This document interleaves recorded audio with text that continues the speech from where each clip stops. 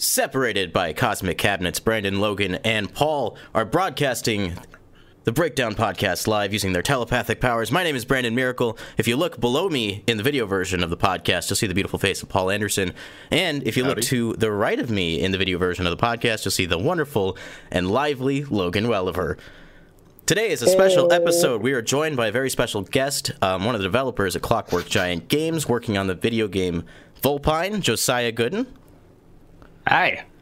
We're going to be talking with Josiah about development on Vulpine and what it's like to work in the indie game scene. So those are the topics for today's episode. Later on, we'll be talking about all the games, anime, movies, all that kind of stuff we've been doing over the week. So definitely look forward to that.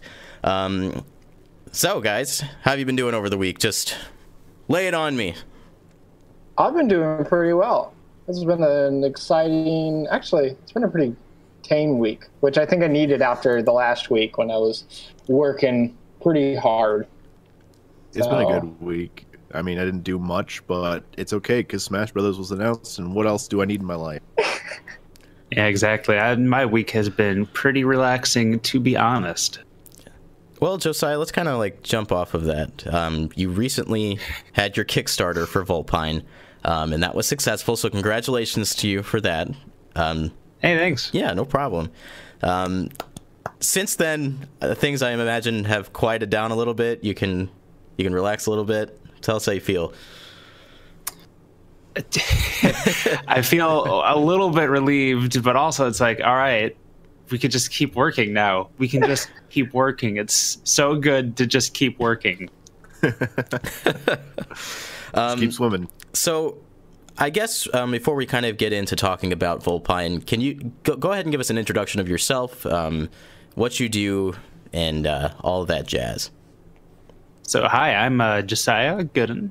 I am the artist for Clockwork Giant Games. I do every single thing that you see in the game other than UI and the world. And I animate everything and model everything by hand. Where did you learn those skills? How did that kind of start? So, I mean, well, I was an art major. I did graduate with a art degree. However, my modeling and animation skills were all self-taught over time. I just started and went from there and just never stopped. At what point in your career did that kind of begin, and how long did it take you to kind of get where you're at? That probably started in 2012, where my brother and I, who is the other half of Clockwork Giant, we started doing game jams. So I learned how to 3D model over the course of 30 days. And then during our first game jam, I actively learned how to animate while we were making it. Oh, that's awesome. And I've just kept going from there. That's definitely like learning under the gun. Oh, yeah. I feel like, really quick to interject, I feel like that's common with a lot of things. Like when you're learning something new, you learn the basics, and it seems like a lot, but it's really not. You learn the basics, and then you can already do like a ton. And then the rest of it's just figuring out like little things and how to improve upon that. I mean, that's certainly true. Like I learned Photoshop at one point, and in a very short period of time, I became relatively competent with it. And now it's like, I'm still working at it and still getting better, but yeah, definitely. The hardest part is starting. Yeah. Yes, absolutely. That's kind of how this stream was kind of thrown together too. In the last 2 years, I've kind of learned how to live stream and learn how OBS works, and I actually ended up helping the people at my place of work kind of work their way through OBS, and now we use that there as well. That's wonderful. I know. I didn't know that. That's so good. Yeah, it kind of... well, you know, the place I work also kind of taught me a little thing about, you know, streaming and, you know, live presentations in the first place. So it's kind of a mutual experience in that way. So that's been a very fruitful experience for me. So what is Vulpine? So for those who don't know at home, give us the lowdown on the game. So Vulpine is an open world action exploration game where you play as animals armed with weapons and you go around exploring a world and fighting monsters. So where did this idea kind of come from? It's funny because at this point, we don't even really remember where this idea came from. So our first game we made for 7-day FPS, it was called, where you make an FPS game in 7 days. We made a game called Vulpine, where we were just like, I like Tokyo Jungle a lot. Let's just make Tokyo Jungle, but it's a first-person game. And then we just went, why can't we just make a good exploration game with this idea, but not? And that's kind of how it went. If you ask me when we decided that the animals should have weapons, the answer is we have no idea when we actually decided that. Maybe it was always just that way. So why is now the right time to make Vulpine?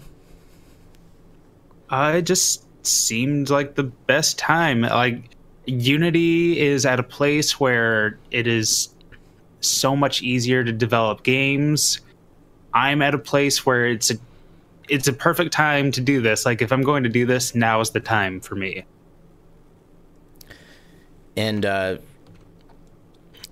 so this was a combined effort between you and Isaac from the get-go. Okay. When did the two of you realize that you wanted to get into full-time game development? Man, I don't know. Like, we did probably 5 or 6 game jams, and like the process of starting something from nothing and building it up and developing it was just so much fun and so much frustration as well. And we were like, let's just do it. So that's when it happened. That's a very important step, I think, for a lot of people. Something I know that's held me back in my life when it comes to doing creative things was just being brave enough to take that initial step. So I have to commend you and Isaac for going out of your way to make this happen, because it doesn't happen overnight. Actually, I would like to say, I think anything that's worth doing is difficult. Anything worth your time, it's not always going to be fun. Sometimes you have to get down to the nitty-gritty. I know that's true with my music, but just the feeling of doing something difficult and then finishing it, having a completed project, whether it be something small or large, it's a really gratifying experience. And, I do that for my music, and I know that's also true for even something as seemingly simple as this podcast and, getting these thumbnails up. It feels good to create. So, Logan, I think you had a question for Joe as well.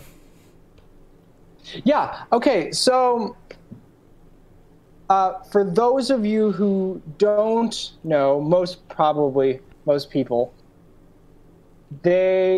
Clockwork Giant Games, Josiah, they had a previous Kickstarter that was not successful. You can say the word failed. You can say the word failed. It's fine. Well, I mean, it's all the same. That being said, what changed in between that failed Kickstarter and now your successful Kickstarter? What did you learn in between? How did you build an audience? How did you make sure that this is something that was feasible? This new campaign is something that we can, with maybe not with complete certainty, but we can give it every chance to succeed. And obviously it did succeed. So what did you learn in between, and what did you learn during each of those campaigns that, allowed you to raise the money that you did? So we learned a lot about timing from a very, very nice person. His name's Ian. Shoutouts to Ian, who let us know everything about how to time everything correctly on your Kickstarter. So we launched in August for our original Kickstarter. And August, if you don't know, is one of the worst months for any crowdfunding platform. Anytime getting kind of near end of the year is a bad time. But August is a dip, and that didn't help us at all. So this time we started in January, and that's when the holidays are over, so the slump on Kickstarter's gone, and then people start backing again. So just having it timed better is a huge deal. Also, we amassed a pretty large subscriber base to our emails. Like, we have a newsletter that we send out occasionally, and that was a huge boost. We're always working on our Twitter, so our Twitter is just constantly growing and growing. And one of the things I learned to keep myself sane during a Kickstarter is I don't look at the number. I look at the number 3 times a day when I wake up, 1 time in the middle of the day, and before I go to bed. And if you keep looking at that number, it'll just be there, and it is a constant drain on your mind. So I just limited myself, and we just kept going. We responded to as many messages as we could possibly respond to. Every single person has been messaged on our Kickstarter. Like, we're very good about getting out there and talking to the community. I want to give a quick shout out. A couple of your fans I've been seeing talk in the chat, saying they're very hyped for the game. Just wanted to shout that out. Hey, thanks, guys. Yeah, the community has been great. It's really weird to just have so much support out of nowhere. And, you know, a lot of the people who backed the original Kickstarter, they came back for the next one, right? So many came back. Like, it's insane. The first day, seeing how many people were returning backers, it's crazy. So, kind of bouncing off of Logan's question, you know, you guys are a team of 2. Mm-hmm. How's that different from other indie developers? How does that kind of change the landscape of your approach? Well, we're still pretty similar to all indie developers. Like, it's more like, how are we different from traditional game development? Yeah. Because we're able to just throw an idea out, and we can prototype that idea as quickly as we want and just test it. And hey, if that works out, that works out. If it doesn't, that's not that much time wasted. There's no red tape here. It's an open floor for discussion. There's no boundary, or there's no like barrier to development. Like, it's just 2 people. So when we go, hey, should we do this for this? Let's try it. And then it's in the game. That's a lot better than all this red tape that you get with any other form of development. I can even kind of relate that to the way we operate here at the channel. For a long time, you know, I've been making videos, and, you know, for a long time it was just kind of in my bedroom. For those of you who don't know, in the way back days of the Break Room Arcade, we made questionable quality machinima. And the way that kind of worked out is, you know, I would kind of workshop the things that I edited into the videos. You know, if I see something that I put into the video that I didn't think worked or I don't quite like, I'm right next to my workstation, can workshop a new idea and immediately insert that into the video. And that's definitely like increased my work speed and the kind of the flow of ideas. So I can definitely relate to that for you and Isaac in terms of game development. And correct me if I'm wrong, but I'm sure that's probably like evolved the ideas behind the game as development has gone on as well. Oh yeah, definitely. We have solid set in stone plans, but the things around it we might change a little bit every now and then because we're allowed to, and sometimes it works out for the better. Before we kind of dig a little bit deeper, I kind of wanted to give a quick shout out to both Aviators and Bard Studios who are working with you. Can you talk a little bit about that? Fat Bard Studios. Oh, yes, thank you. Man, they're so good to work with. Both Fat Bard and Aviators, they're both so good. Aviators were able to just say, hey, here's what this looks like. And he's like, oh, yeah, I got a song for you. And it's just there. It appears in the amazing. Dropbox. And we're like, what? Excuse me. The songs that are just like on the Kickstarter page I've listened to them at work several times because they're really good. He's amazing at what he does. I definitely look forward to hearing more from him. It's insane the pace at which he works, and like we try our best not to use any like temp music or any of that, just to let him do his own thing. That's super important to us. So we just describe like the certain feeling we kind of want, and then he goes and he does it. He knocks it out of the park every time. That's amazing. Which is insane. Fat Bard contacted us like as we were editing the trailer, and their sound effects are so good. So we got in discussion with them, and they were like, hey, you want to have the best sound effects for this trailer you can have. We'll score your trailer and work it with you. So we made it a stretch goal, which we hit. Thank you to the community. We hit that first stretch goal for Fat Bard. They're great. We send them footage, and they just come back with really good sounding sound effects. It's 2 people, by the way. If I didn't mention, I forget their names. I'm sorry. I should have had it up, but I don't. And for those of you who are listening, you can follow them on Twitter. Yeah. I think it's at Aviators84 for Aviators and at Fat Bard for Fat Bard. So shout out to them for helping with Vulpine to make it the best that it can be. Because we are not the best at audio.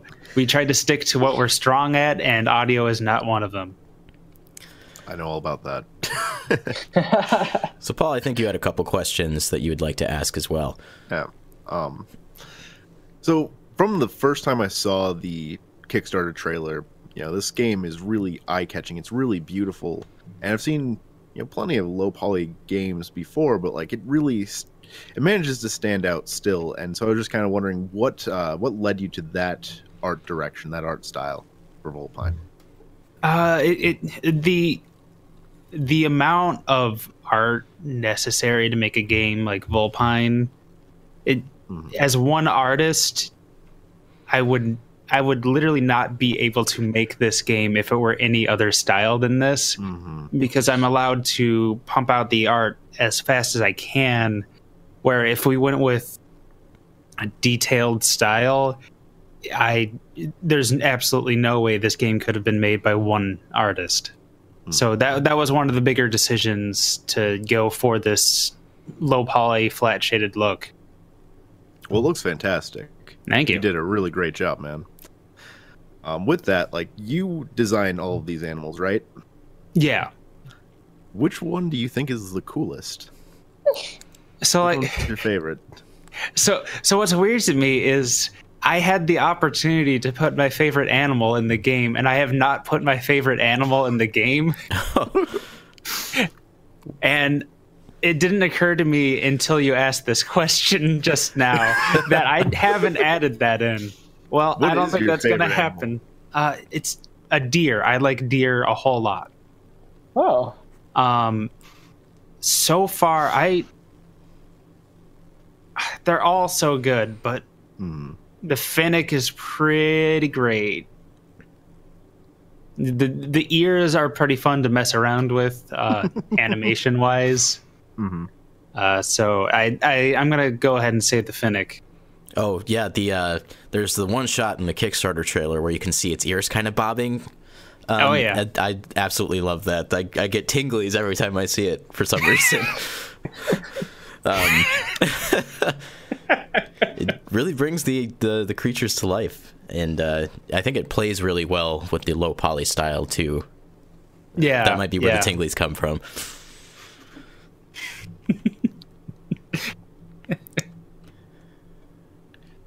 Well, I got another question for you. Being a developer, you're gonna spend a crazy amount of time with this game, right? Do you still look forward to playing Vulpine way in the future when it's all said and done for you? Like, I think the big incentive for me to play it, like looking forward to it, would be finally getting in a server with a bunch of people who I don't know playing the game and just seeing how they play it. That's like one of the things I'm looking forward to, is not necessarily me playing the game, but me playing the game with people who might not even know that I'm a dev in there. That's awesome. Do you have like an expectation for how people are gonna play? No. That's awesome. Just kind of So it's like a blank slate. Letting them go for it. We've got like overall objectives, but like we kind of let people go and do their own thing if they want to.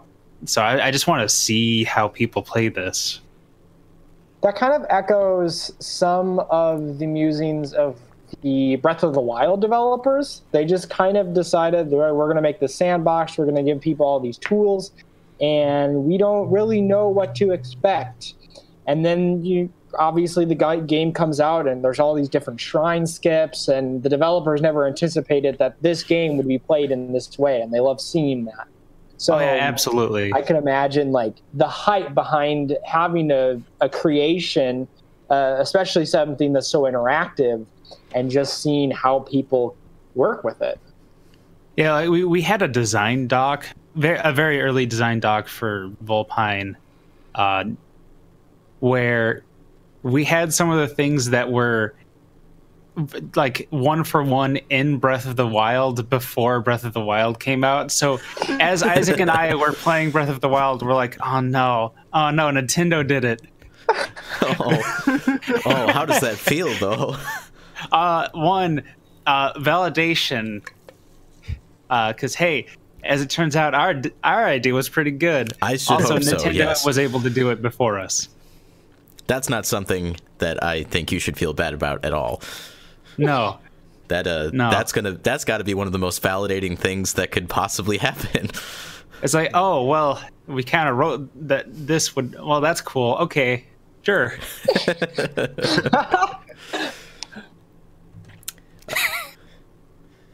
So, over the course of your development, I'm stealing your question, Paul. I'm sorry. Oh wow. What advice do you have for young people who want to get into game development? Go to unity3d.com. Download Unity 3D. Not one of the beta versions, just download 2017. It's there. It's right there. Go to a tutorial. There's so many tutorials on their forum. They're all so inviting. Go to a tutorial and just start. That's it. Just start. That's the long and short of it. Just starting is the hardest part here. That's like true to anything in life.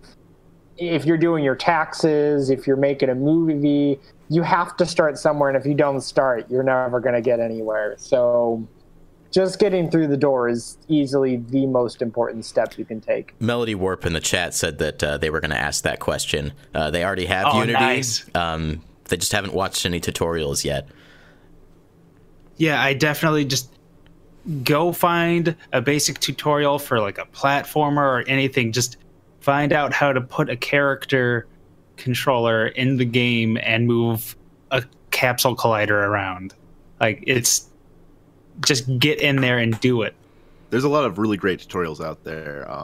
I've done those two things that you said. That's about as far as I made it through Unity, but there's a lot of really wonderful resources for Unity and then also just 3D modeling in general.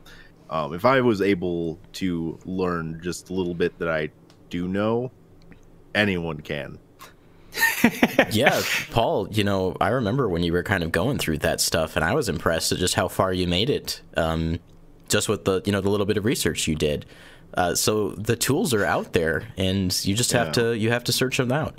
And like that's how this podcast happened. Like, I mean, I didn't really know anything about this. I just kind of had to consult the internet. But that's the great thing about the internet is there's plenty of great resources on it. And Definitely. people to learn from as well. Surround yourself with people who might have some experience, even if it's just limited experience, because that can get you just a really, really long way. Like Josiah, you were talking earlier about, I forget his name, but the person who helped you with the Kickstarter. Oh, Ian, sorry. You were throwing it to me, and I completely dropped the ball there. No, you're good. You passed it to me, and I was like, "What?" That was like a chess pass. So definitely seek out those tools because it'll help you out. Paul, I think there's one more question there in the list. Was there? Oh yeah. How has your journey into game development changed the way you perceive the video game industry as a whole? You can never look at a game the same. Just never. Not a single. Like every time I'm playing a game, I'm like, "Oh man, look at that effect! How did they do that?" You'll even say that kind of stuff like in the past when we've played games together. Oh yeah, like there's like sometimes I'll capture footage of me like repeatedly doing a thing in a game just to like do a breakdown visually of what they're doing. Breakdown. Like just playing Dragon's Dogma and like repeatedly climbing on things and just slowing that down and going, how do they do it? Oh, okay. That reminds me of that story of Miyamoto when they gave him like an early build of Breath of the Wild, and the only thing he would do was run around and climb trees for like an hour. It's exactly like that. I think all of us can actually kind of relate to that in our own fields. Like, I know learning more about film, now I have to sit down and like, it really changes that whole field for me. Just like watching a movie, it's a different experience than it was before. Joe, I actually, you kind of brought up a memory of mine. When I first got the HTC Vive and I was letting you play it, I don't remember exactly what game we were playing, but you were just taking the Vive controllers and picking stuff up and just throwing it and kind of flailing your arms. Oh yeah, absolutely. and a little bit of that was just you kind of, seeing how things work. I'm like, oh, this is how this person chose to do UI. All right, okay, yeah, all right. So before we move on to the next segment of the show, Joe, where can people find more information about Vulpine? You can find more information about Vulpine on vulpinegame.com. Wow. Definitely also follow Josiah and Clockwork Giant at Josiah Gooden, at Clockwork Giant, and you'll get you guys do a weekly screenshot, is that right? Most of the time. Sometimes we skip a week if like there's too much going on or we don't have anything visually to show. Because not everything here is like something we can show right. Like we can't show optimization in a screenshot Saturday, so sometimes we just skip a week. You actually posted most of the something time today, right? Yeah, we posted our wolf. That's it. That's the word. I was looking for the animal. I looked at this for hours and now it's out. Yeah, our new wolf. We're updating all the animals to be in line with our new style, which I like a whole lot. Got rid of the feet. That's it. Just get rid of the feet. They're gone. It's a Fire Emblem Awakening all over again. Who needs feet anyway? Like, what do feet even do? They're just a waste of time, honestly. Exactly. Yeah. And so the Kickstarter is over. Are there ways that people can still help support the game? You can late back on our website. If you go to vulpinegame.com, there's a banner at the top. It says late support here, I think. Let me check. I made the website. Let's got a fact check. Details. Support development now at the top of the page. If you click that, it'll bring you to a place where you can late back. So if you missed the original Vulpine Kickstarter and you still want to help them out, go ahead and do it there, because I'm sure you guys appreciate that. Mm-hmm. And Joe, before we move on, what would you like to say to your current backers? Oh my God. Thank you so much. It's been a hell of a ride, and I'm looking forward to bringing Vulpine to everyone. And we, as fans of your work, are looking forward to seeing where that goes going forward. Thanks. So, that is Vulpine. Definitely check all the links and places we talked about. I'll put some links in the description of the YouTube video as well for you to follow that stuff out. Now, it's time for The Breakdown. This is the part of the show where we talk about the stuff that we've done over the week, the games we've played, the movies and TV shows we've watched, projects we've been working on, just any of that kind of thing. So, I guess quickly I'll mention a show that I binged on Netflix in one day, accidentally, I guess. And accidentally. It's 10 episodes long, and they're like 22-minute episodes each. And the show is called Everything Sucks. Everything Sucks is a kind of like sitcom drama that takes place in 1996. A lot of like the initial hype and buzz I saw on the internet was like, oh, look at all these 90s references. That's not what the show's about. This show is very accurate in its setting, and it uses that to drive the story forward. So don't go in there looking for 90s references. Go in there to go back to the 90s and see maybe how things were different back then if you weren't part of the 90s.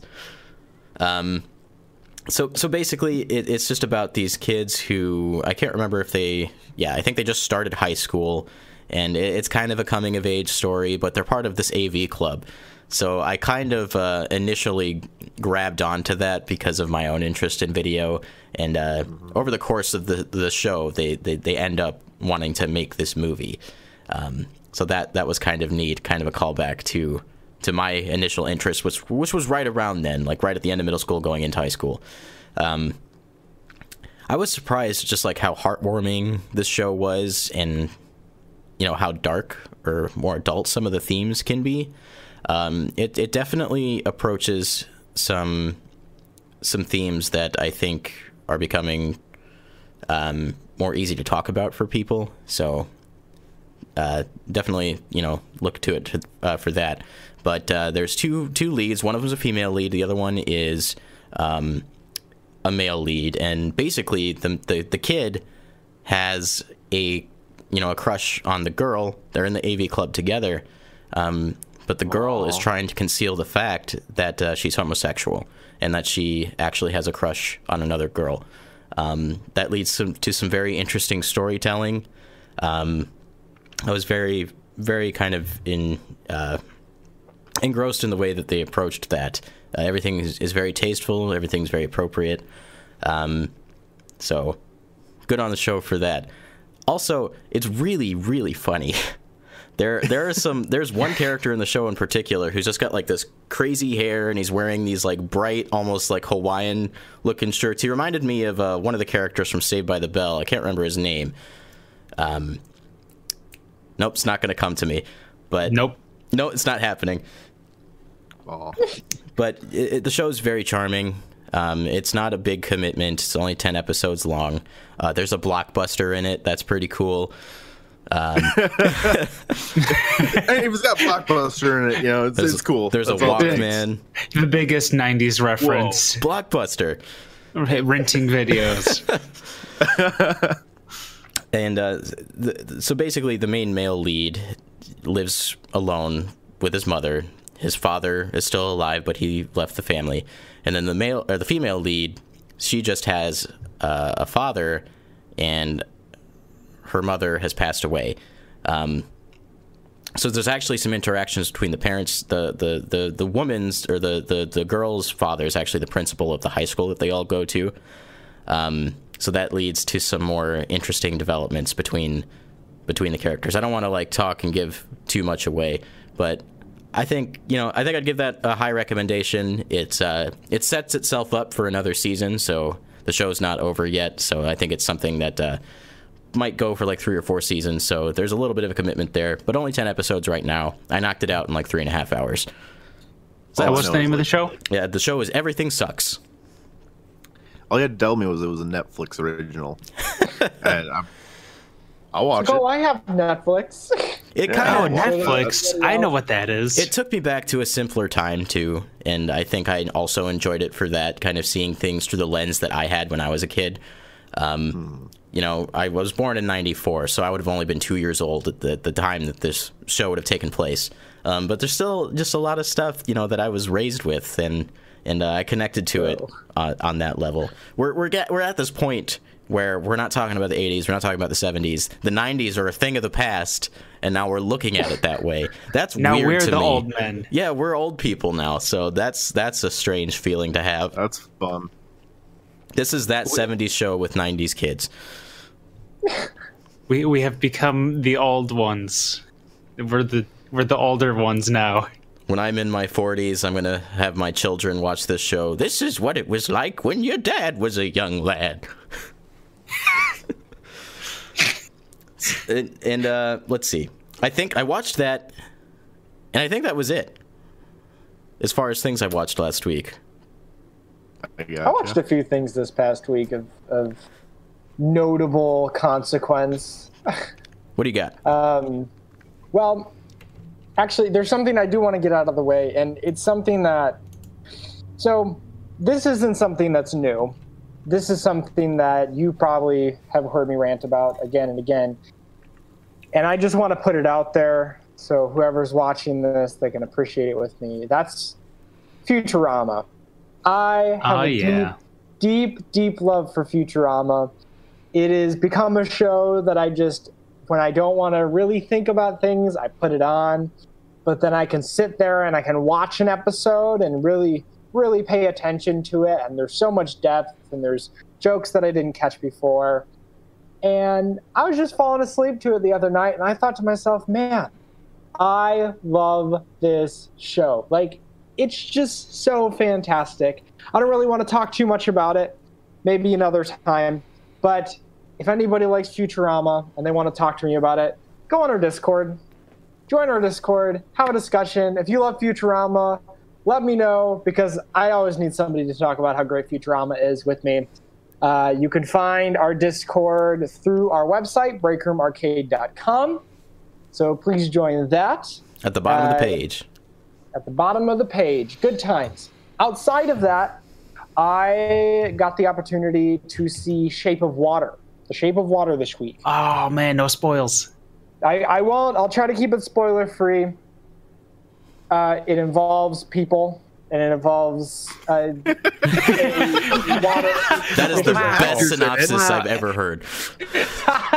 So, but it was, I can just say that it was such a fantastic film. I'm not sure what I expected going into it, but I definitely realized why it won all the awards at the Oscars. Obviously, it's Guillermo del Toro, so that was the first thing. It was like, well, I love this director. He does some really fantastic stuff, so I should watch this film. And then it got nominated for all these Oscars, and I'm like, well, maybe I should speed this process up and go see it. So I went ahead and I watched it, and I can't recommend it enough. Please, if you have 2 hours free on the weekend and you're looking for something to do with your time, I cannot recommend it enough. But that being said, if you haven't seen Call Me By Your Name, watch that first. Duly Priorities. Yeah, I'm going to go see Shape of Water next weekend. I'm very excited. Oh, you should let me know about that. Okay, all right, I'll hit you up. Cool. Paul, did you watch anything this week? Oh, did I? Mm-hmm. So, I'm not going to get too deep into it because we talked about both of these movies last week. So if you want to hear more about them in depth, go back to episode 3. But I sat down and I watched Paddington, and oh boy, is it a space heater for the heart. Thank you so it much. It brought me so much enjoyment. So if you're looking for something to just fill your life with joy, sit down and watch Paddington. I have not seen Paddington yet, but every time someone talks about it, they just gush about it. It sounds lovely. It's a treat. You are in for a treat. Joe, are you familiar with Paddington Bear? No, not in the least. I'm from America. Yeah, I mean that's to be expected. Up on But Netflix. but he is like a UK kind of like storybook character icon. Yeah. And it doesn't disappoint. It's worth it. Definitely sit down and watch that. The other movie was Game Night. I sat down at the theater yesterday, and it's a good movie. Go watch it. If you like tabletop gaming and you just like funny movies, it's got both. Yeah, it's a very, very funny movie. I was in the theater with just one other person, an old man, and he was grumpy, but I enjoyed it. So I filled it with laughter for the both of us. I'm glad you did. That movie needs just a little bit more attention. Definitely. So many comedies are just kind of like drops in the bucket, or they pride themselves like on inappropriate humor and the same kind of jokes that you'd expect from movies like that. That's not what you get out of Game Night. Game Night has a lot more like slapstick comedy, and that's kind of where my heart lies personally. And one thing I kind of want to bring up before we get to Josiah's, the trailer for Christopher Robin came out over the last week. Oh boy, did it! Oh boy, I'm a big fan of Winnie the Pooh. The Many Adventures of Winnie the Pooh is one of my favorite Disney movies. And I was pretty confident in this movie before the teaser trailer. I've been waiting for them to kind of, show us anything about it for months. And I was not at all disappointed. That tugged me in every single heartstring that I have in my body. I don't even really remember Pooh that well from my childhood, but even it got me sitting at my desk, kind of welling up a bit. Yeah.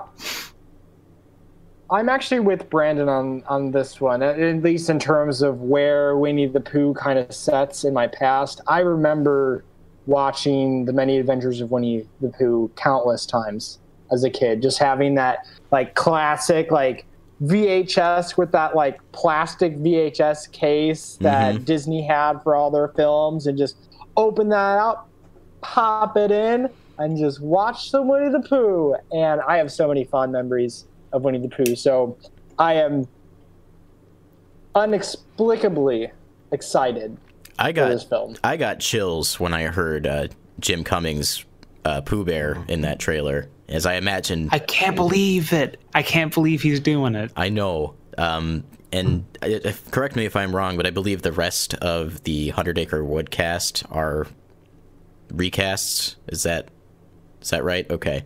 I don't know. Recasts are like recent castings that have maybe done like one or two Winnie the Pooh things in the past few years, but they're mostly new people. I mean, even Tigger is recast, and Jim Cummings had been doing Tigger for the longest time, right? So maybe they just wanted to differentiate. But the fact that they have Jim Cummings, that's probably easily the most important thing by far about the casting. So I don't mind that everybody's recast, but I loved hearing Winnie the Pooh in that context. Yeah, I've seen a lot of people on Twitter talking about Pooh Bear looking kind of creepy. I don't know. I think his visuals are there to kind of serve the story. Christopher Robin has obviously kind of abandoned his imagination for a long time, so that should reflect in the way that Pooh appears for the first time that they meet after all this time has passed. And, it uses a very, like, unsaturated look. I imagine as Christopher Robin's love for his childhood and his imagination kind of returns to him, we're going to see more color introduced into the film over the course of the movie.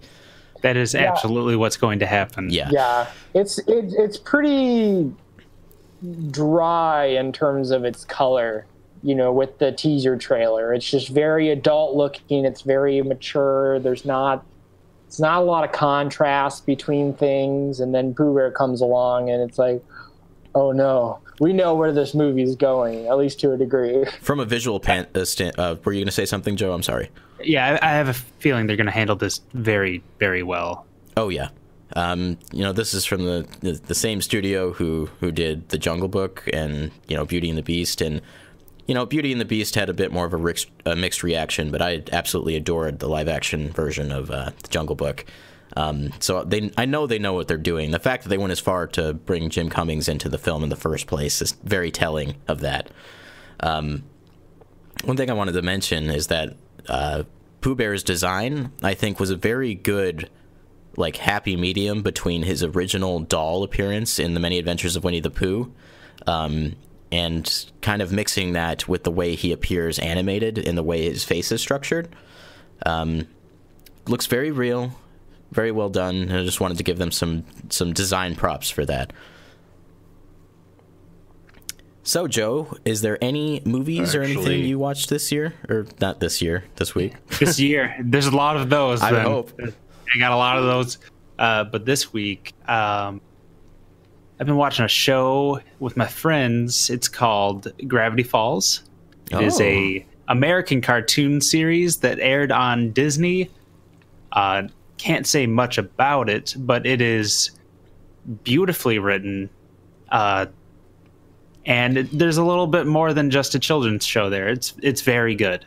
I've heard a lot about this title, and it's been on my list for a long time. The biggest issue with Gravity Falls is finding where to watch Gravity Falls, because Disney does not seem to want to release any real way to watch this series. It's very upsetting. That's really unfortunate. Not even a Blu-ray release. Nothing. Why would they do that? I don't understand. Gravity Falls fans would have bought a lot of copies of that. I've kind of been noticing a renaissance in terms of American cartoons. A lot of the offerings on Cartoon Network and Nickelodeon are very strong right now. Nickelodeon has a show called The Loud House, which I just happened to catch on TV one day, and I watched a couple episodes of it, and I was really impressed. The writing's really strong, animation was strong, and the same thing with I know, Logan, you're a big fan of this show on Cartoon Network, The Amazing World of Gumball, which has been on for a while now, but that show's incredible. I love Gumball. I love Gumball. I love Gumball. It's such a good show. It's next on my list. Good. I would also advise to watch that, which means I should probably watch Gravity Falls. Yeah, you should definitely watch Gravity Falls. It's really good. Anything else that you've been up to as far as... Otherwise, I've been watching just a whole lot of Giant Bomb TV, which is their new 24-hour stream where they just stream out old videos from Giant Bomb, and that's a great idea. Every time it gets to the end of a video, a poll pops up with 10 randomly selected ones, and everyone votes on what they want to watch. Oh. That's a fantastic idea. It's so good. The revisiting old videos, revisiting old friends, old people that used to be at the site. It's just been wonderful to have on in the background constantly, forever. I've kind of been slowly becoming a Giant Bomb fan thanks to your recommendation of All Systems Goku. You knew exactly how to get me in. You played with my heart. That's the end. That's the end. Yep, it happened. So I'll probably check that out. 5 episodes into that podcast now. Those guys know how to carry a conversation they really to the end of the earth. It's like it's been Jeff Gerstmann's job for 40 years now. It's almost like he's a professional at this. Oh boy, he's got a cadence when he talks, and you listen. Ooh, I wish I had that. I don't have that. I hope someday. You just gotta work at it, boy. So any other movies or TV before we move on to anime? I had 2 more. Go for it. I had some family visiting me, and so I watched a lot of things that I wouldn't normally watch. One of those being Geostorm. It's the action movie in kind of the same vein as 2012 and The Day After Tomorrow, which my family enjoyed The Day After Tomorrow a whole lot growing up. And so it wasn't a groundbreaking film, but it had Gerard Butler, so it was a decent time. I'm not a very critical person, so I enjoyed myself through it. Is this kind of like a face value movie? I think so. Basically, United States builds this system with every other country, but the United States is still in charge of it. And what the system does is whenever there's a natural disaster happening, it dispatches from these networks of satellites something to counteract the natural disaster and kind of shut it down immediately. And so the system starts glitching and actually causing natural disasters. And so it's kind of figuring out how to stop it before it becomes too much. It takes off and creates a geostorm, which would just be unstoppable somehow. Okay, so it's kind of playing with that theme of taking technology too far. Yeah, turning something that could be used for good into a weapon. Okay. I wouldn't necessarily pay to see it, but if you have access to it, you're looking for something to kill 2 hours, watch it. There were definitely conversations at my workplace about this movie that left a very negative impression of it on me. See, I remember seeing this trailer a few times for this film, and every time when I see a film like this, I always think to myself, it's probably not going to be a very good film, but I'd probably enjoy myself if I watched it. That's the exact thing for me. Like it looks underwhelming, and so when you go in with low expectations, it's decent. You gotta just it's like, wow, just take it for what it is, and it's a lot of fun. Yeah, every now and then you need something that's average, and you can't have things that knock it out of the park every single time. Sometimes you just gotta watch something that's like, I'll just watch this, I guess. Oh, okay. I kind of had that experience on the Super Bowl Sunday when Cloverfield Paradox came out, because that is just like a nutty movie, and plenty of plot holes and that kind of thing. But just sitting down there and just enjoying it with people was a lot of fun. I walked away from that movie going, that movie was all right. And then I started talking to Isaac about it. And as I was saying things to Isaac, I realized I think I hate that movie. Like, at the very core of it, I hate that movie. It is definitely not in the same league as 10 Cloverfield Lane, which you should watch if you haven't. It's a good movie.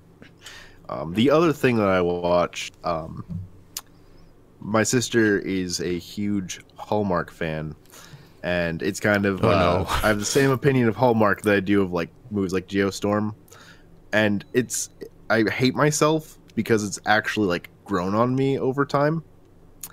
I actually really enjoy the Hallmark like Christmas movies that she forces us to watch nonstop, and I don't know why, because I can predict everything that's going to happen from the get-go. So wait, are you talking about like classic ones or new ones or a mix of both? All of them. All. Okay. She'll sit down and she'll fill the DVR with anything from Hallmark that's a Christmas movie. Okay, well, not necessarily Hallmark, but have you seen White Christmas? Bing Crosby? I don't think I have. Oh, I take it that you want me to, though. I love that movie. It's so good. And like I think it's also significant just based on the fact that like I'm pretty sure White Christmas, the song, is the best-selling single of all time. Of all music. Just hands down, like something crazy, like 50 million copies of that specific single were sold.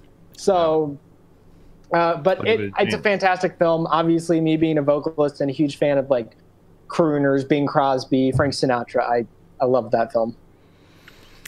I think there was a recent study that I saw in an article, like on Facebook or something.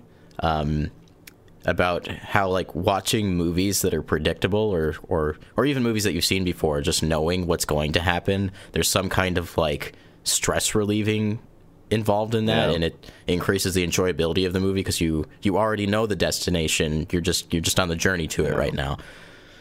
So interesting thought for you there. My sister, she loves Hallmark, and she found a Hallmark television series, When Calls the Heart.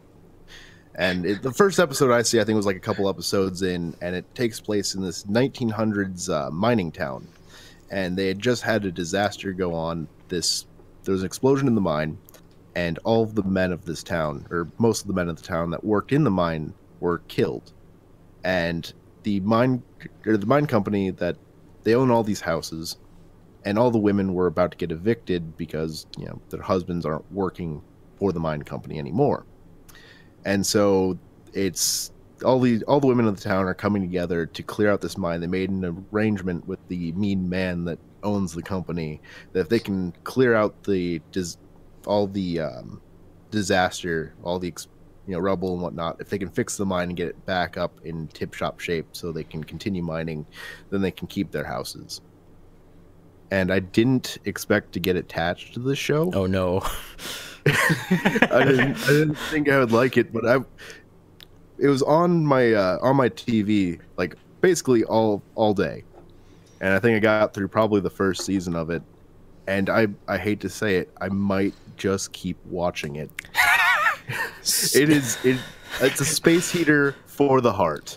I gotta kind of tell on myself in a couple ways here. So, in the first few months of the job that I currently work at, I had to watch a lot of daytime television. And there's a lot of soap operas on daytime television, for those of you who aren't aware. And I've always had a very low opinion of soap operas until I found myself gripped by what was happening. I said, no, this has to stop. It sneaks up on you, man. Sneaks up on you. Yeah, it was rough. And I've had another experience with that. So I'm subscribed to Crunchyroll, and Crunchyroll's mostly anime, but they have Japanese dramas on there. And I was like, oh boy, I've never really, taken a look at this. So I started watching a Japanese drama, ironically, about this older woman who ends up going back to high school, and she's like the center of attention because she's this old lady who's now a high school student, and she kind of like interacts with students almost like as a counselor, and you kind of get into their lives and the problems that they're dealing with. And by the end of the first episode, I was like, I kind of want to keep watching this. It always starts ironically. Yeah. Even with things that you don't think you'll enjoy, you can. If you have the right mindset, you can enjoy anything. We've talked about this before, and I still firmly believe it. Enjoying something that you're watching is a mindset. Yeah, it starts ironically, but then, like, slowly over time, you realize that you've watched the entirety of Degrassi High with your friends.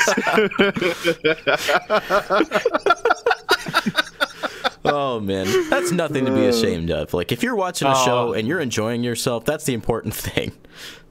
Like, at some point, you'd be like, I'm watching it ironically, or at some point, the irony just becomes Logan will actually be back liking it. shortly. Logan will be back. I was like, what here. happened to all of our cameras? And then I realized Logan died. And then Logan was back. Hello. For those of you listening to this podcast, we had some slight technical difficulties. It has been resolved. They're gonna happen. They're gonna happen. I was like, for a second there, I was having a really tough time trying to make out what you guys were trying to say. And so I was like, I'm not gonna struggle anymore. I'm just gonna hit refresh, and then hopefully I'll get back into the conversation. Has it cleared up? Are you here? Are you back? Yeah, no, you guys are much more in order instead of, how much of Degrassi High Brandon went from one sentence to like 5 seconds in the future. How much Degrassi High have you watched? Degrassi High? None. Man, I recommend watching one episode and then the rest of the series. Good recommendation. So have we talked about all the shows that we've watched this week? Movies? Can we move into anime now? Anime. Oh yeah, let's move into anime. What anime have we been watching this week? So I haven't watched a ton. I'm still working my way through Full Metal Alchemist Brotherhood. Logan, I know you finished it, so I kind of have to catch up to you, and then we'll definitely have a final discussion about this. That's really the extent of my anime this week, is just I watched FMA, and now I gotta wait till Brandon finishes it so we can have like a good discussion about it. Boy, I got to watch a couple episodes through Brandon's eyes, so that was kind of fun for me. Yeah, it's always fun kind of like knowing ProZD has a video, like a small like Vine like video of this where he's showing his friend an anime he's seen before, and he's like, he keeps looking at him when something cool is about to happen. He's like, yeah, you're enjoying this. So I relate to that experience. Actually, I had that experience with you, Paul, with the Nintendo Direct over the weekend. Oh yeah, because Paul. Well, I mean, I had seen everything up until the very end, and then boy, I missed that last announcement. Yeah, the first thing, like, we drove back to my house because he was headed from his home, and I pulled into my garage, and we both get out of our cars, and he's like, was there anything else after that Splatoon 2 stuff? And I said, the most important thing in the entire Direct. So then we went downstairs in my basement, we queued it up on the TV, and we watched the Direct, and Paul and I freaked out over Smash Brothers being announced. Oh my god. Bless. Oh my god, bless. So any other anime, because I know Nintendo Directs are great anime, but they don't come around very often. Yeah. I'm not going to talk about it in depth again, but I'm still watching Trigun, and I still recommend anyone who has not seen it to sit down and watch it. It's hard to get through those first few episodes. Once you get to about episode 13, if you aren't hooked, I'm sorry for you. I was about to say, I've tried watching Trigun, and it's really hard to get through those first episodes. Oh yeah, for me. Is that I know it's around the corner, which helps me get through it again. Is that because of the storytelling or dub or? I think there's something about anime from that time period where like the pacing is always just really odd. Yeah. And it's very hard to get into at that point after being subjected to current anime. Yeah, you have to set a lot aside for it. I've recently struggled to find new anime, or like currently airing anime, to kind of be attached to. The last time I really got something good was Shokugeki no Soma, and that comes back next month. I'm so excited. Oh man, Joe, I think you would find a reason to watch Shokugeki no Soma. It's just silly and ridiculous enough for you. I'm convinced. It's probably gonna. But what if I didn't watch it? You'd break our hearts. You probably wouldn't understand what's happening in the show. Chances are. There's always that fear of commitment. Like, I'm not going to watch the show. I'm just going to look up synopses online. There's always that fear of commitment when you watch a new anime. That's going to be long form, and you're like, I'm just going to stop watching after the first season. I'm not coming back to this. And then you come back to it for 10 or maybe 15 years in the case of some anime I've watched. I definitely do not have that sense of commitment with anime. I can drop an anime in 3 episodes and be like, nah. No, this ain't for me. Yeah. I think the most recent anime that I watched, like literally as it was airing, like they had the simulcast on like Crunchyroll and stuff like that, was Kill la Kill.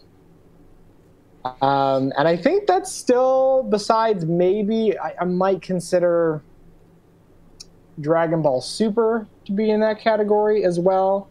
Except obviously I'm watching the dubs. I'm not watching the original airing. It's also kind of hard to consider that one because that's, a continuation of something that's existed for 30 years. Yeah. Right.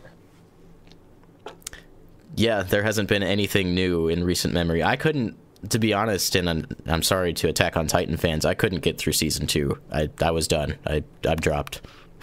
Maybe one day. I knew what happened in late game not Shokugeki.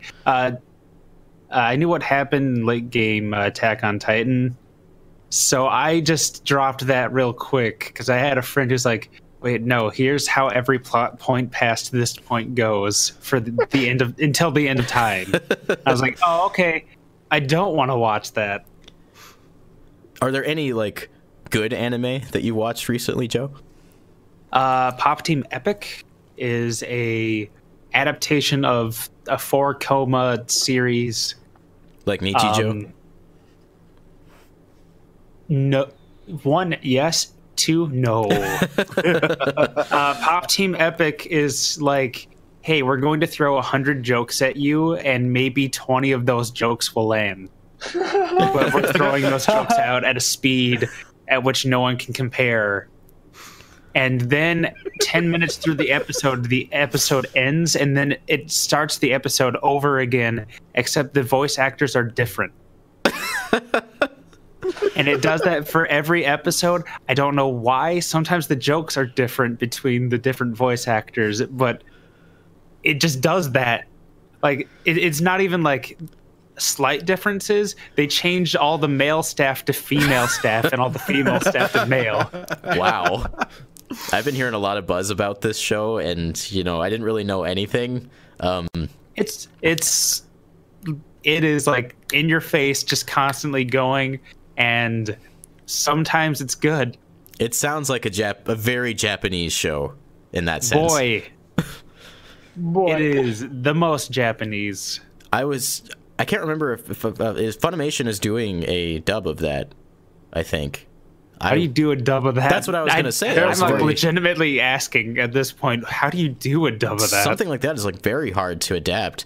I know like the adaptation of Sergeant Frog like changed a lot of the cultural references and jokes to sit well more with a Western audience, and that kind of stuff is impressive. But to do it for like Pop Team Epic, I don't know. Like so much of that stuff is ingrained with the language used, even because like they do puns like insane amounts just because Japanese. It's like trying to translate Suda 5-1 live on stage into English, and just it's not happening. That's actually impossible. I feel so bad for that. A year later, we still remember you. So does that do it for anime? Nichijou is still good anime. Everyone should watch Nichijou. And I got disappointed halfway through it, and then I never. It's not that I didn't want to finish. I was just like, I was in the middle of moving, and then I had poor internet, and so I have nothing but excuses for why I didn't finish it. But I'm going to go back at some point. I'm going to finish it because it is a very delightful anime, and I see why you recommended it. Yeah, I need to finish it too. There's not a single inappropriate joke in that show. Everything is incredibly wholesome and also over the top. Oh yeah. I could use that in my life right about now, I think. That's kind of the hole that Shokugeki left for me. Probably not to like the same degree as Nichijou in terms of zaniness. Yeah. But yeah, I definitely see why you love Nichijou. So, video games. I did a couple of those this week, and they weren't mobile games this time, as it turns out. How many of them did you did? So, I've been talking about this for weeks now, but I finally played Luigi's Balloon World. And, I initially expected that to be kind of like a shoehorned DLC and just, kind of this like tacked on thing. No, there's a lot of structure like built into Luigi's Balloon World. There's this online community for it. You can hide your balloons and people can find them, and then you get paid in coins when they search for them. And I think you even get paid if they find them. So it's a really cool system. And people I found are very sneaky. There are a lot of balloons that I can't find, and they're expensive. Like, so the higher ranked a person is, and the better that their balloon is hidden, the higher the entry fee is to get in to actually search for the balloon, and then the higher the reward is on top of that for finding it. And I think the ranks go up to like rank 100, so there's actually a sense of progression in the mode too, which also impressed me. And I just needed a good excuse to go back to Odyssey. I got all 999 moons and basically said, okay, I'm done with the game until maybe they release some DLC or something. No, Luigi's Balloon World has given me a great reason to go back into some of those worlds, especially like New Donk City, which I just love running around in. And it's breathed whole new life into that game for me.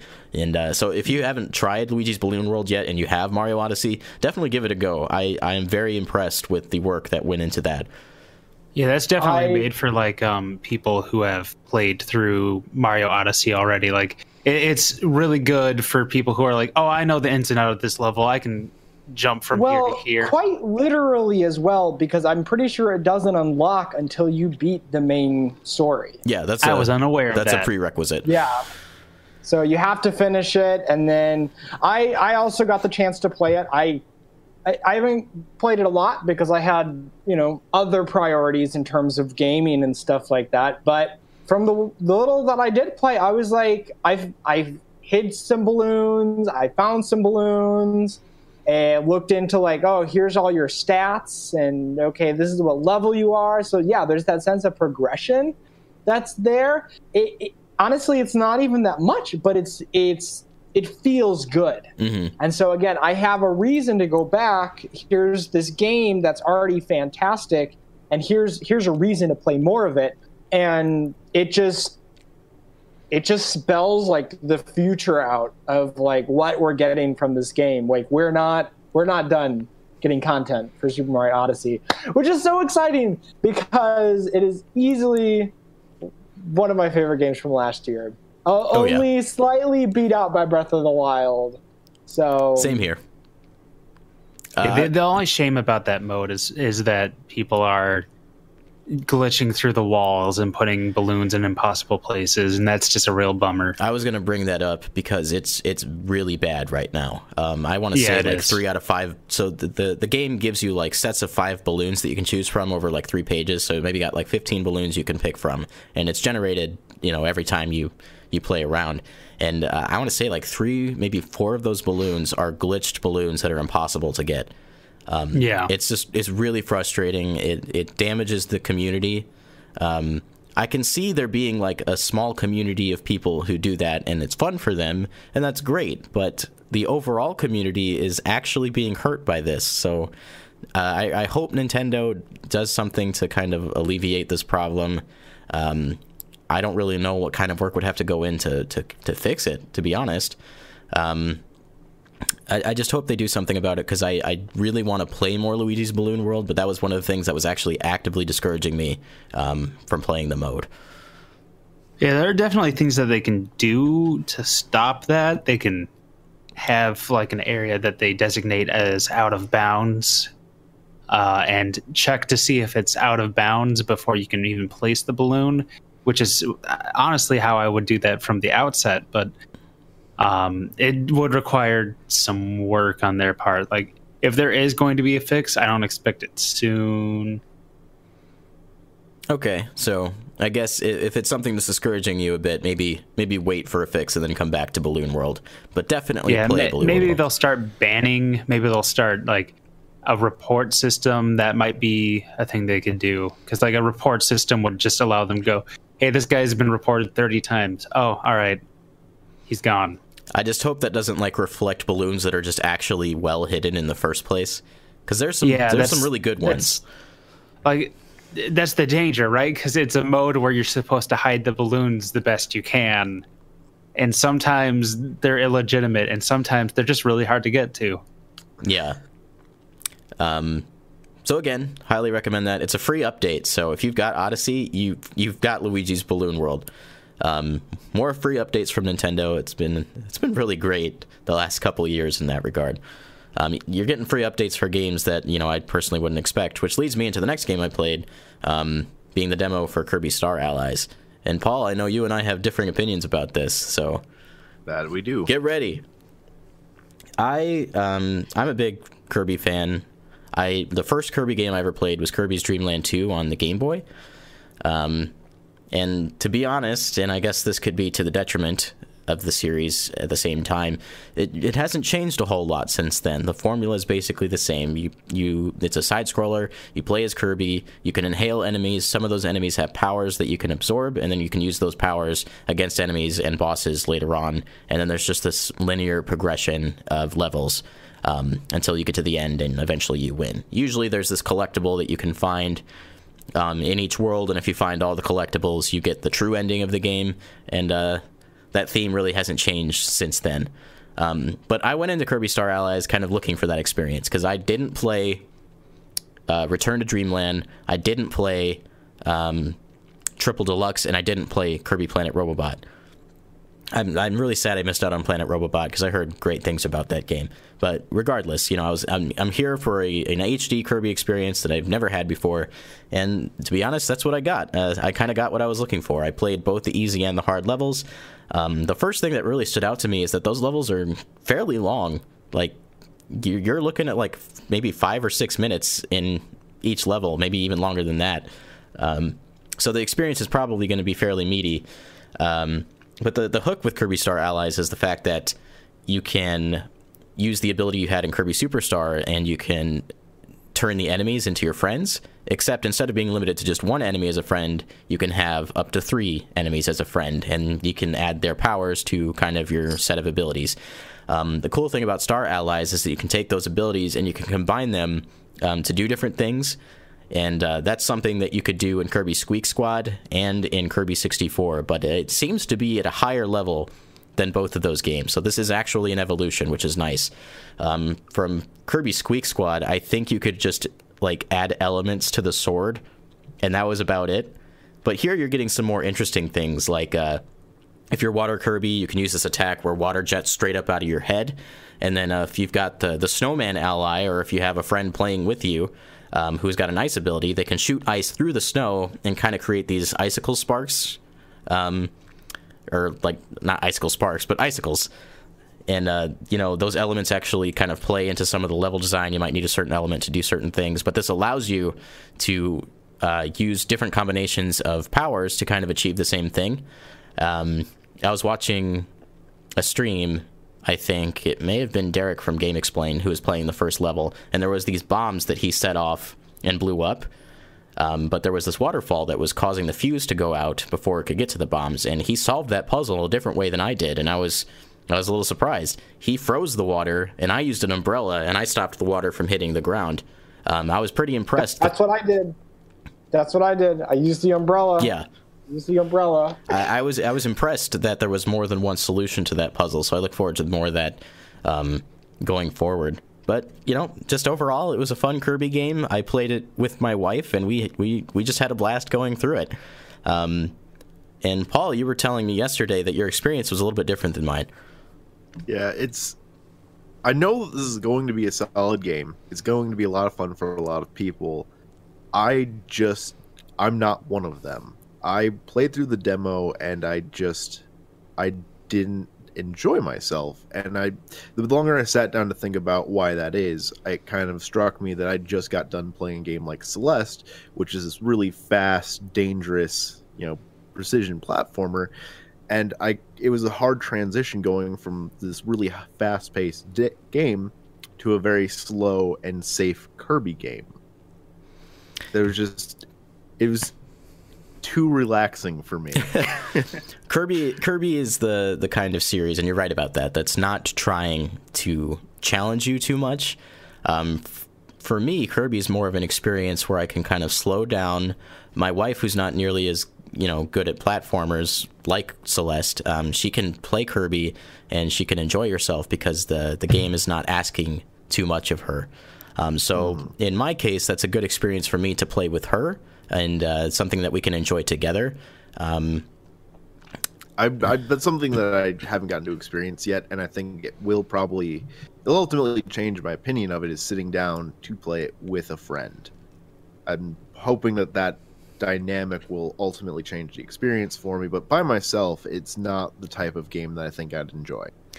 From a critical standpoint, I do think, at least in the case of the levels that were available in the demo, and I'm assuming that both of them are fairly early on, they might be crossing into too easy territory, and the area specifically that I was bothered in was the boss battles. Those boss battles are very, very short when you have a team of four players playing, CPU or otherwise. Now, the boss battles are a lot more dynamic than previous Kirby games. Like, Wispy Woods jumped in the air, and he grew in size, and obviously there's Buff DDD, who is, like, swinging on poles and jumping all over the area. They're more dynamic, but I can't enjoy the dynamic part of those fights because they're so short. I think part of the problem is that the CPU, like, they're really good.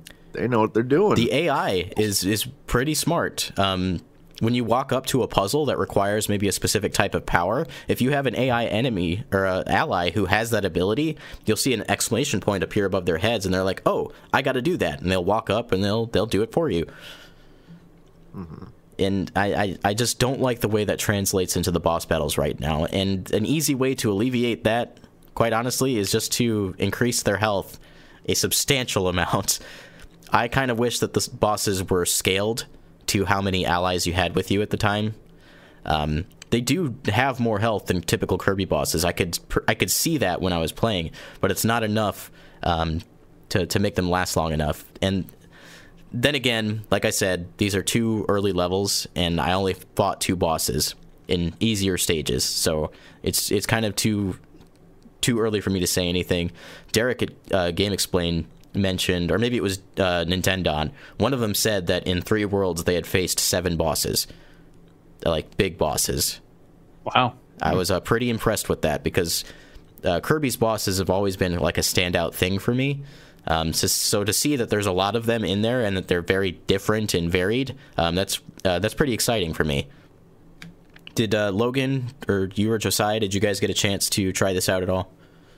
Yes. Man, I was gonna download it, but I didn't. I'm a bad Kirby fan. I did get the chance because I was fascinated. Kirby's tends to be a little bit hit or miss. More often, it's miss. Not that I think they're necessarily bad games. It's just what's drawing me to this game as opposed to any other games. And so I feel like I had this feeling after I'd finished both levels of, I think I like Kirby, but why do I like Kirby? I think my favorite Kirby experience so far is a few weeks ago, I sat down with my SNES Classic, and I played Kirby Superstar. And I just played through some of the beginning levels, and I was like, okay, I'm having fun. I'm enjoying. I want to play this game more. And then, obviously, I sat down with Star Allies, and I finished the easy one at some point, and then, like, the next day, I finished the hard one. And I think I'm really enjoying Star Allies, partially because it harkens back to Kirby and the Crystal Shards, which is Kirby 64. Yeah. And that's the game I remember as a kid playing it and being like, I'm having so much fun with Kirby, you know? So I think in that sense, this game stands out because you're not just playing as Kirby. It's not. You're playing as Sword Kirby. You're playing as Cutter Kirby. You're playing as Fire Kirby. All these different things. There's a million different ways that you're going through these levels. Sometimes you'll be like, I like that power a lot more than this power, so I'm just going to trade it out, you know? Yeah. Like, just because you feel like, oh, this is the fun way to interact with the game. And I think that's specifically true for this game and Crystal Shards, and even something with Superstar.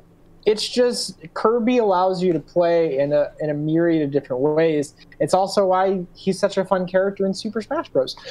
Super Smash Bros. But like, I think that's really the huge draw right there.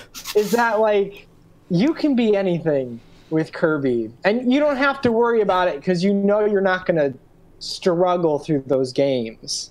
I played through some of one of the harder portions of Superstar, and I had to try at some of the later bosses, you know, several times that I didn't succeed. And I like having that little bit of struggle, but it was never so much where I was like, I'm going to rage quit. I'm going to give up, you know. It's a relaxing, fun experience, and chances are you're not going to get frustrated. If anything, you might get bored depending on what kind of gamer you are. But if you just like to relax, then it's a ton of fun. In my adulthood, I've noticed that in some games I'll just dial down the difficulty so that I can just get through it, because I've had significantly less time to do these things as I've grown older, and I've done more work with my job, and I have things around the house I have to take care of, and I have my wife I have to take care of. So my time available to me to play games has significantly dropped, and in some cases I just need something that's going to be easy so I can just have the enjoyment that I got to experience it in the first place. Right. Kirby being a game I know that I'm not going to struggle too hard to get through is enticing to me, because I'll get to play it, I'll get to finish it, and then I can say, I played that game, it's done, and now I can move on to the next one. I think, let's see, in the case of the first Uncharted, despite how I feel about that game, I played it on easy just so I could get through it quickly. Because I had 4 Uncharted games I had to play. Turns out they're not very long in the first place. No, they're not. But if I hadn't put that game on easy, some of the gameplay decisions in the design were kind of counterintuitive. It would have taken me a lot longer to get through it, and I don't know that I would have actually finished that series. In the case of Uncharted 1 specifically, I originally played it on PS3, and after a couple hours, I was done. I was like, I can't get through this. It's too frustrating. Luckily, the remake alleviated a lot of those things for me. So I can certainly understand why people would want challenge. Joe, specifically, when we were playing through Horizon Zero Dawn, you were playing it on a higher difficulty than I was. Oh boy. And you found enjoyment in doing it that way, while I found enjoyment in playing it on normal and just kind of doing things at the pace that worked for me. Yeah, definitely. Also, calling the design decisions in Uncharted 1 counterintuitive is putting it very nicely. Playing that game on easy is definitely the way to go. Yeah, I'm glad I did it that way. And I going through the rest of the series, I never felt compelled to crank it up to hard. I just kind of kept it on normal, because there was a lot of games I had to get through, and I have to watch my time. These days I can really only dedicate myself to maybe 1 or 2 long form commitment games, like Monster Hunter World. I've sunk over 150 hours into, which is nothing compared to what it was like back when I was in school. Oh boy. But in right now, the only other game that I've kind of got that commitment for is Splatoon 2, and I'm nearly at 100 hours right now with that game. So just being able to see my clocks and how much time I put into these games has really put it in perspective for me for how much time I actually have to do these things. The same thing happens to me even when I'm choosing a show to watch. That's why I watched Everything Sucks. I saw it was 10 episodes long. I got through the first episode and enjoyed it. I knocked it out in 3.5 hours, and now it's not on my plate anymore. It's just gotten harder. But at the same time, it's interesting, because we talk about this, and I think maybe 5, 6, even 10 years ago, if we heard ourselves talking about, we have less time to play games, we might take that as maybe a negative thing. Oh no, I don't have as much free time. Well, we do other things with our time now. I mean, outside of our job, like this. We could spend an hour and a half to 2 hours playing whatever game it is, or we could spend it talking about games. And there is worth and there's enjoyment in this and other things that we do that aren't video games. So we've chosen to dedicate our lives to something a little bit different, even though we still get to play games. You still get to do that stuff. We played Splatoon 2 for an hour before we started the show. Right. The funny thing about this is that it's actually encouraged me to play more games, sink more time in them, and try more games, try and spread it out, not just play just Monster Hunter for 300 hours. But my list is 2, 4, 7 games long right for this week. I've spent the time with 7 different games. and that's not something that would have happened before the show. Yeah, no, I definitely feel the same way. Like last week, I took time out, and part of it was because of how much time I had. But I took time out to play Alto's Odyssey, which is a sequel to one of my favorite mobile games, and Part-Time UFO, which was a mobile game by HAL Laboratory. And I'm starting to see the appeal for games like that. Ooh. Oh, I look forward to hearing what you have to say. But it's experiences like that are becoming more valuable to me, and especially with Nintendo Switch, that are encouraging me to play games more when I have the time, especially with Switch, because I can just pop it on. I'm at a suspend point. If I need to, I can take it out of the dock. I can go to bed with it. It's really, really changed my life in a lot of ways, actually. Yeah. Paul, you said you had a list of 7 games. I'm going to let you take the floor. Okay, so I'm not going to go into too much depth with a lot of these because they're things that we've talked about. I went through, I was playing through Bayonetta 2 still a great game. I kind of got derailed. I was hoping to have that done this week, but I got derailed by Monster Hunter World. I had to jump on, get that Wiggler helmet, which looks so... I didn't do it! Oh, no! Is it too late? Is it too late? They reset on Thursdays, I think.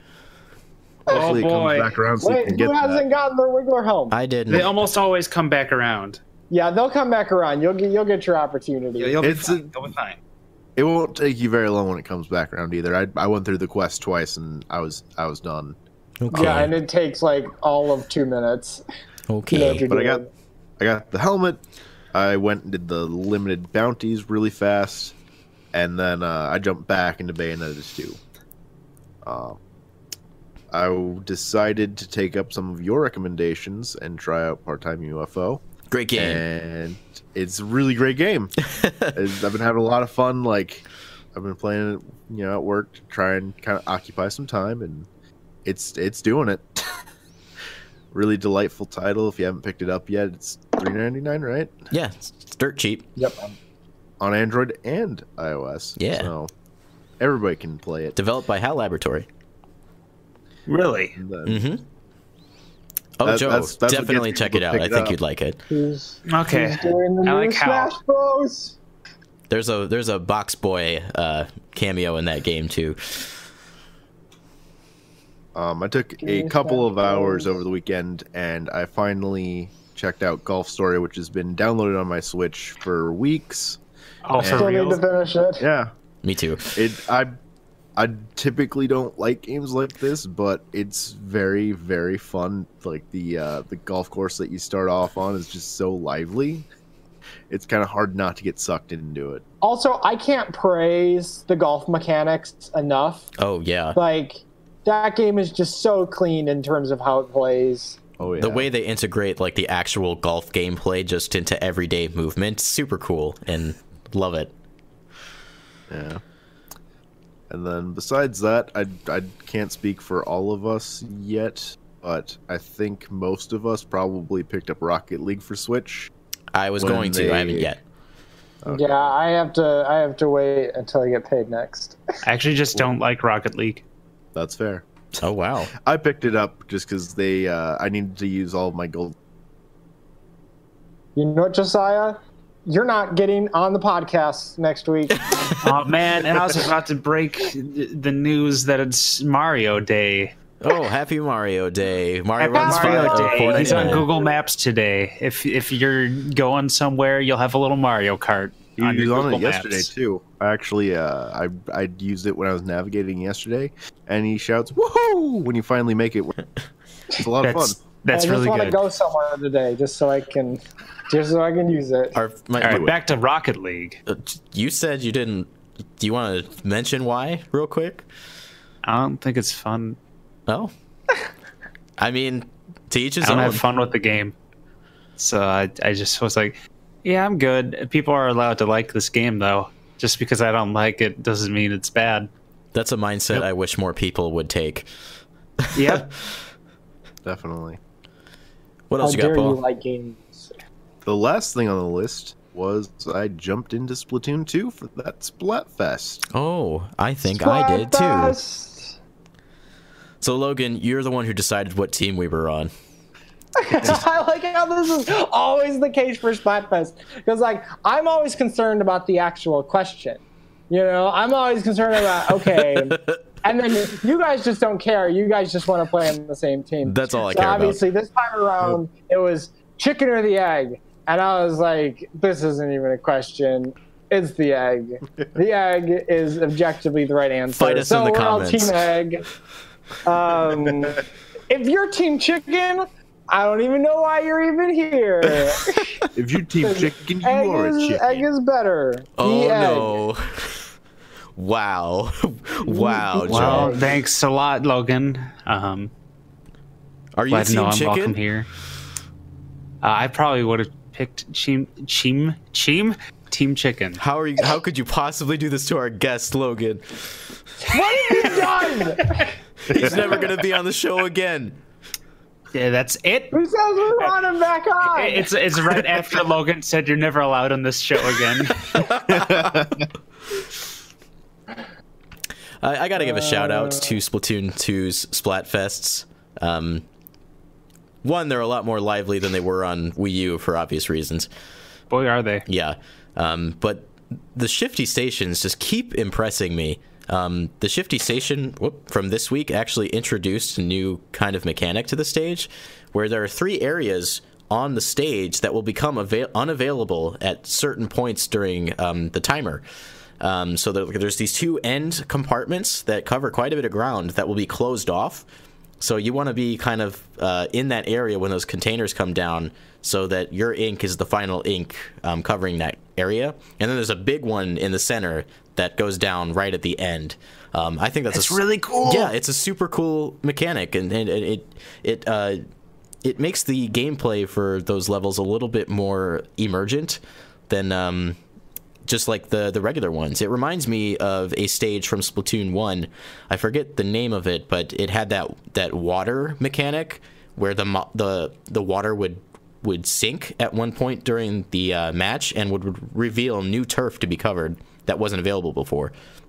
So I forgot the name of that map too. Yeah, but this shifty station is kind of like the opposite of that, and I think that's really cool.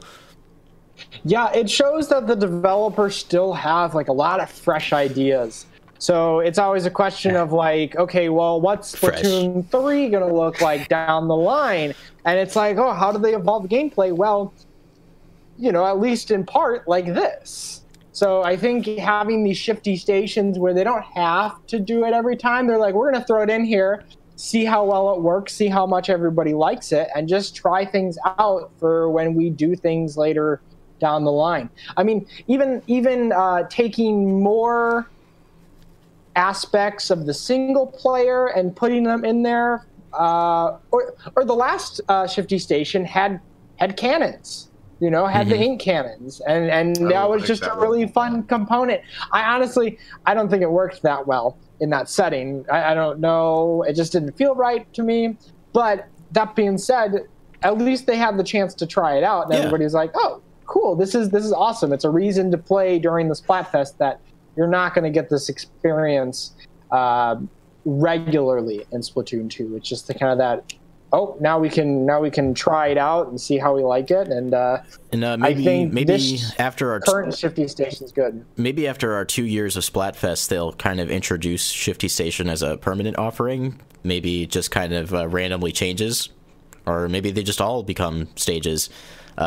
Right. I do like you said, the fact that these are kind of exclusive to Splatfest and give you more of an incentive to try them out.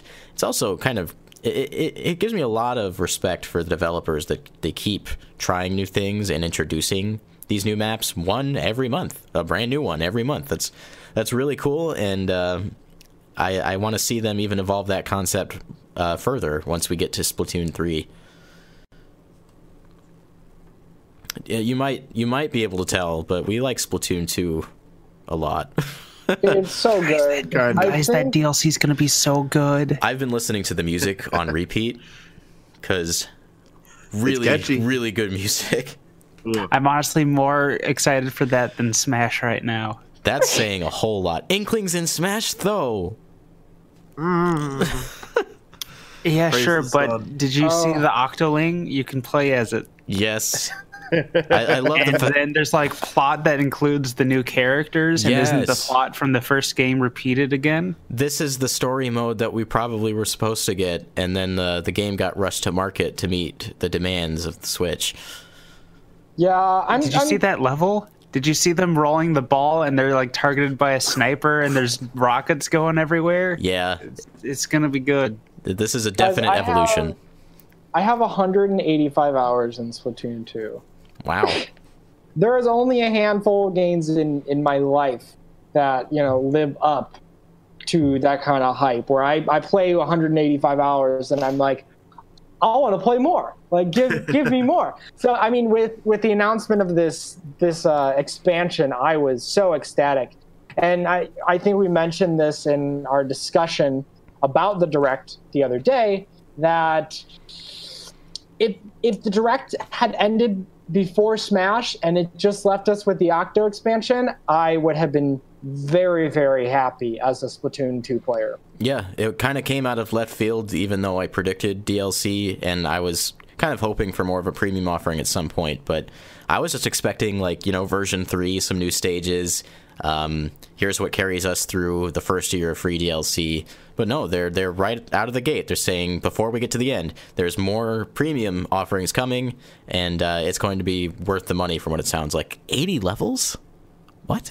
80 levels. Yeah, there was 80 36 in levels. Splatoon 2. Excuse me?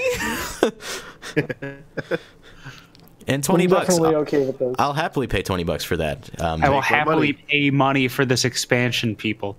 I'll gladly trade my identity to Nintendo for these levels. Given the inclusion of Octolings into the main game, I hope they're one of the available costumes in Smash Brothers when that comes out. Don't leave me hanging. I mean, that would be pretty simple. Yeah, I would hope so.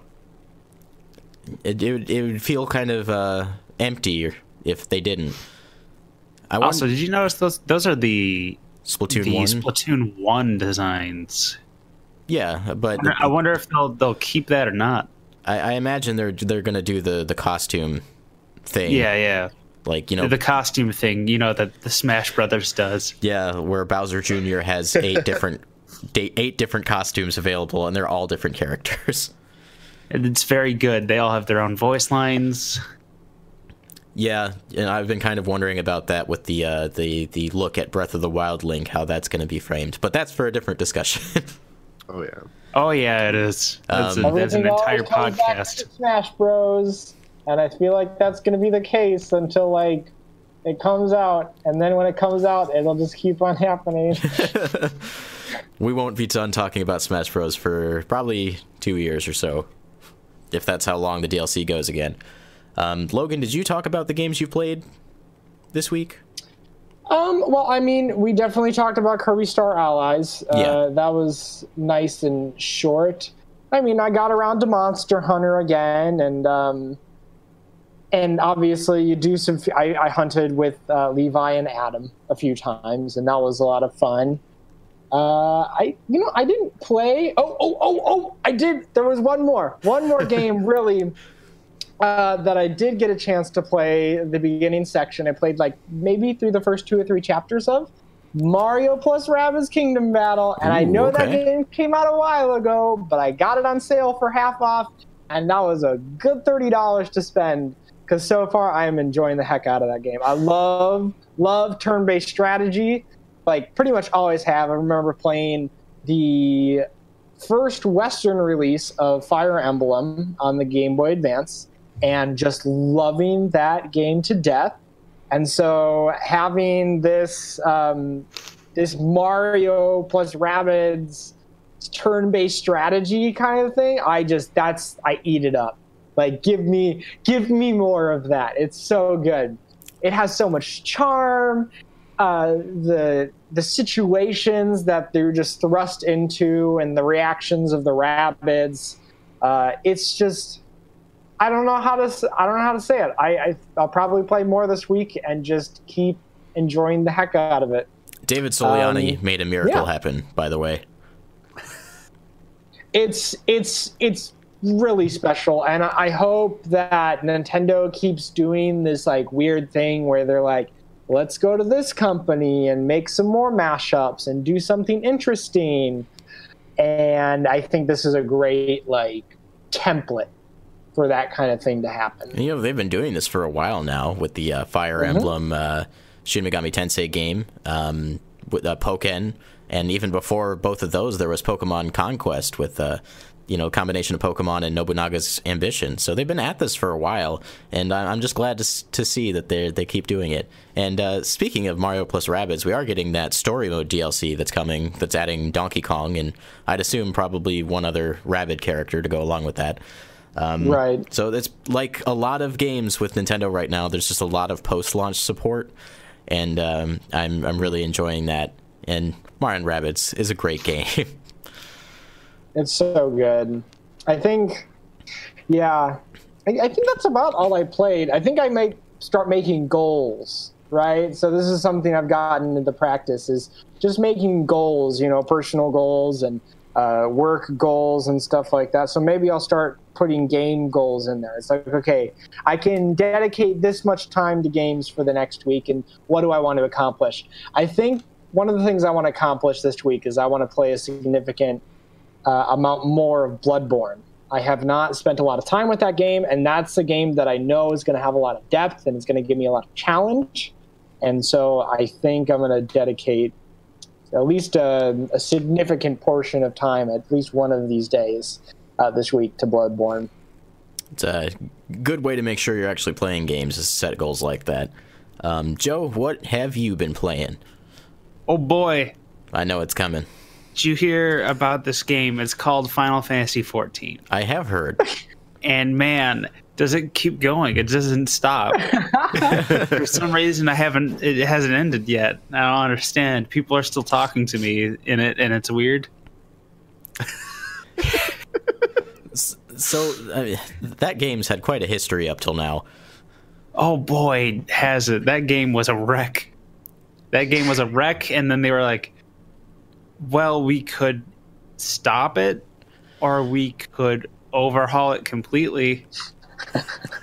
One of these is vastly more expensive and risky, and for some reason they decided to go with the risk, and boy, did it pay off significantly. It's great to hear success stories like that. They release this game, people aren't really happy with it, and they sit down and they think to themselves, well, how can we make this something we're proud of? And they succeeded in that. Yeah, they had well-intentioned bad ideas for that first version, and then they got good old Yoshi P on it, and he turned that ship around and got everyone working in unison, and it's something else. Course correction. But other than the MMO that I'm constantly playing forever now, I guess, I played a little bit of Puyo Puyo Tetris on their PC version. If you haven't played Puyo Puyo, it's a really good puzzle game, and it's better than Tetris. Fight me. Ooh. I'm offended. I think you just triggered Tetris Logan. is objectively I think you don't know what stairs are. You don't know how to make stairs. You don't know what a 1-3 stair combo is. Whatever, man. Whatever. Tetris is the best game ever, and I just don't. I don't like your opinion. Hey, Logan. At least we could probably agree that the mode where it's Tetris and also Puyo at the exact same time sucks. It's just not good. Oh, actually, I haven't really played Puyo. The nice thing about Puyo Puyo Tetris is that you could play a version competitively where Joe plays Puyo and you play Tetris, and you both get what you want. Man, Tetris has such a leg up on Puyo, though. Oh, is it unbalanced? It's so imbalanced towards Tetris. It's a little upsetting how easily Tetris can get away with things. I was wondering about that, because that seems like an awfully complicated thing to balance for a game like that. I've been watching Tim play, and Tim is rank 200 in the world or something, and wow. At higher ranks, just Puyo can't compete with Tetris. It's the unfortunate reality of how that works out. It's hard to balance. I don't even know. Yeah, I don't even know how you would go about balancing it. You'd think there'd have been more forethought put into that. But then again, like I said, it just seems like it'd be too hard. That seems I don't think they could, because they're such different games. Like Tetris is a frantic game of place things now, get lines, get lines, get lines, get lines. Where Puyo is like, hey, I'm just gonna go over here and place that there and set up this trigger right here and remember that for later and then come back to this and I guess I gotta put that over there, and then you set that off. It's like a long game versus the quickest game you could have. I don't have the capacity to set up stuff like that. I've never been good Puyo at Tetris and Puyo stuff. is something else. Yeah, I can imagine Puyo Puyo being much more of a strategic puzzle game, whereas Tetris is like, hey, fit everything into a nice box and just leave that slit open for that line piece, you know? Yeah, Puyo, it's easy to bounce off of Puyo. It's easy to like try Puyo for like 10 minutes and go, I don't know about that. There's some weird stuff in there. There's a demo available that's just like basically just the game. Basically just the game. And just without online. Yeah, you could just try out Puyo and go, I don't understand. What am I doing? How do I make a chain bigger than 2? We call anyone who can't make a chain bigger than 2 a Johnny 2 chain. Oh, that's me. So that's how it is. Anyway, during my breaks, I've been playing a game. It is called Into the Breach. Okay, I haven't It heard is of by this. the Faster Than Light developers. Gotcha. Faster Than Light being FTL. a early Kickstarter success. Into the Breach is a strategy game that takes place over 5 turns, and you play as a unit of 3 mechs. It's always 3, no more, no less, and you have to fight off an invasion of insects, basically. And what happens is it's on a tiny 10 by 10 grid.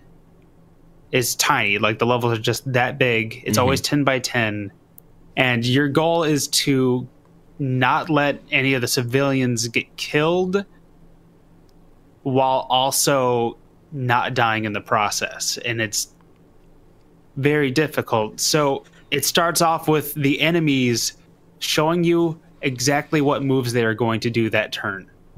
Oh. You know 100% with certainty. There is no ambiguity. There's no randomness. Oh, that's cool. What they are going to do. And your job is just to stare at the screen until you've come up with the solution and execute on the solution. So sometimes you'll just want to push an enemy out of the way so that they don't hit a building. Or you might want to stand in front of their shot and take the shot instead of just outright killing them if they have too much health.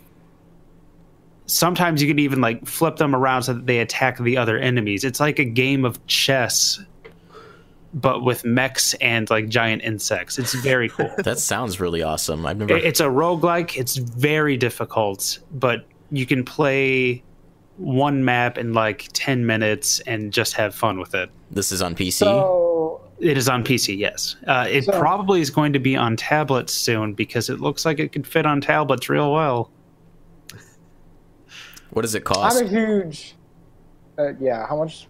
I think it is $15 right now. Okay. Yes, it's $15. Okay, that's not bad. It's a roguelike, so you'll be starting over a lot. There are 4 different islands that you can liberate before you move on to the final mission. You only have to do 2 of them, then you can move on. It gets harder the more you liberate. So there's a lot of replay value in there, and you can get different mechs. Like there's a team that's based on killing the enemies, but then there's a team that's based on not actually doing any damage whatsoever and just moving the enemies around to hit themselves instead. It's a weird strategy game that I've not seen anything like before. Wow. Okay. That Into the seems Breach. exactly like what I would expect from the developers of FTL. I'm a big fan of FTL. Yeah. I've never actually beaten the final boss for FTL. There's like so much to unlock in that game. It's so ridiculously difficult. hard to beat that final boss. I've only done it one time, and I've played a lot of FTL. Yeah, I've gotten like super close to like the very, very last phase, but it just destroys me every time. It's very weird because they went from FTL, which is like the game based on randomness and you never know what's going to happen, to a game that is 100% deterministic. Huh. They definitely broadened their horizons. Yeah. Okay, that's Into the Breach, available on PC for $15. I'm gonna have to look into that.